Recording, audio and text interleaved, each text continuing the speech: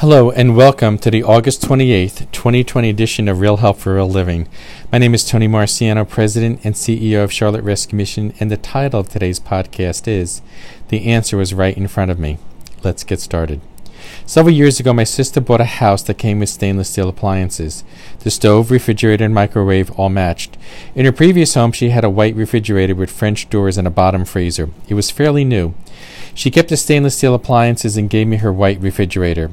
At my house, we played the musical game of moving my refrigerator to my mother's side of the house, and my wife and I took my sister's refrigerator. We were grateful. It was an expensive refrigerator, but this particular manufacturer had a design flaw. The defrost feature didn't work, and the components behind the back wall filled with ice. Also, the tray below the vegetable crisper filled with ice. My wife took out a huge slab of ice out from the refrigerator.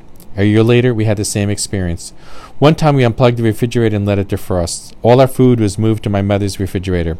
Some went outside since it was January. It was a tedious task, one I didn't enjoy. I avoided defrosting it for 2 years. This past January, I noticed the shelves in the refrigerator were frozen in place. The ice developed behind the wall. My wife and I were about to unload the refrigerator and unplug it. Since I didn't want to do that, I Googled solutions to this problem. Many people said it is a great refrigerator except that it has this design flaw. Defrost didn't work. Ice formed under the vegetable crisper. It reminded me of the refrigerator my mother bought in the 1950s that didn't have a self-defrost feature on it.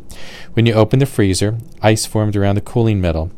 I found a YouTube video which explains how to address it. There were 2 buttons on the machine that you pressed simultaneously for 14 seconds.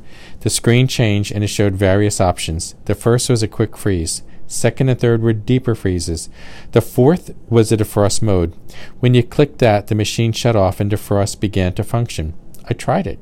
For 45 minutes, our refrigerator went through the defrost mode. Finally, it restarted. I removed the sheet of ice under the vegetable crisper. Thinking I had solved the problem of ice, I didn't. Several months later, there was another sheet of ice under the crisper. I removed it and defrosted the machine. The next week, more ice and I defrosted the machine. Over the last 2 months, I've defrosted the refrigerator every Saturday. Every week I have removed ice from under the vegetable crisper. But I've noticed that each week, the sheet of ice is getting smaller and smaller. I never received an owner's manual when my sister gave me the refrigerator. I did what you normally do.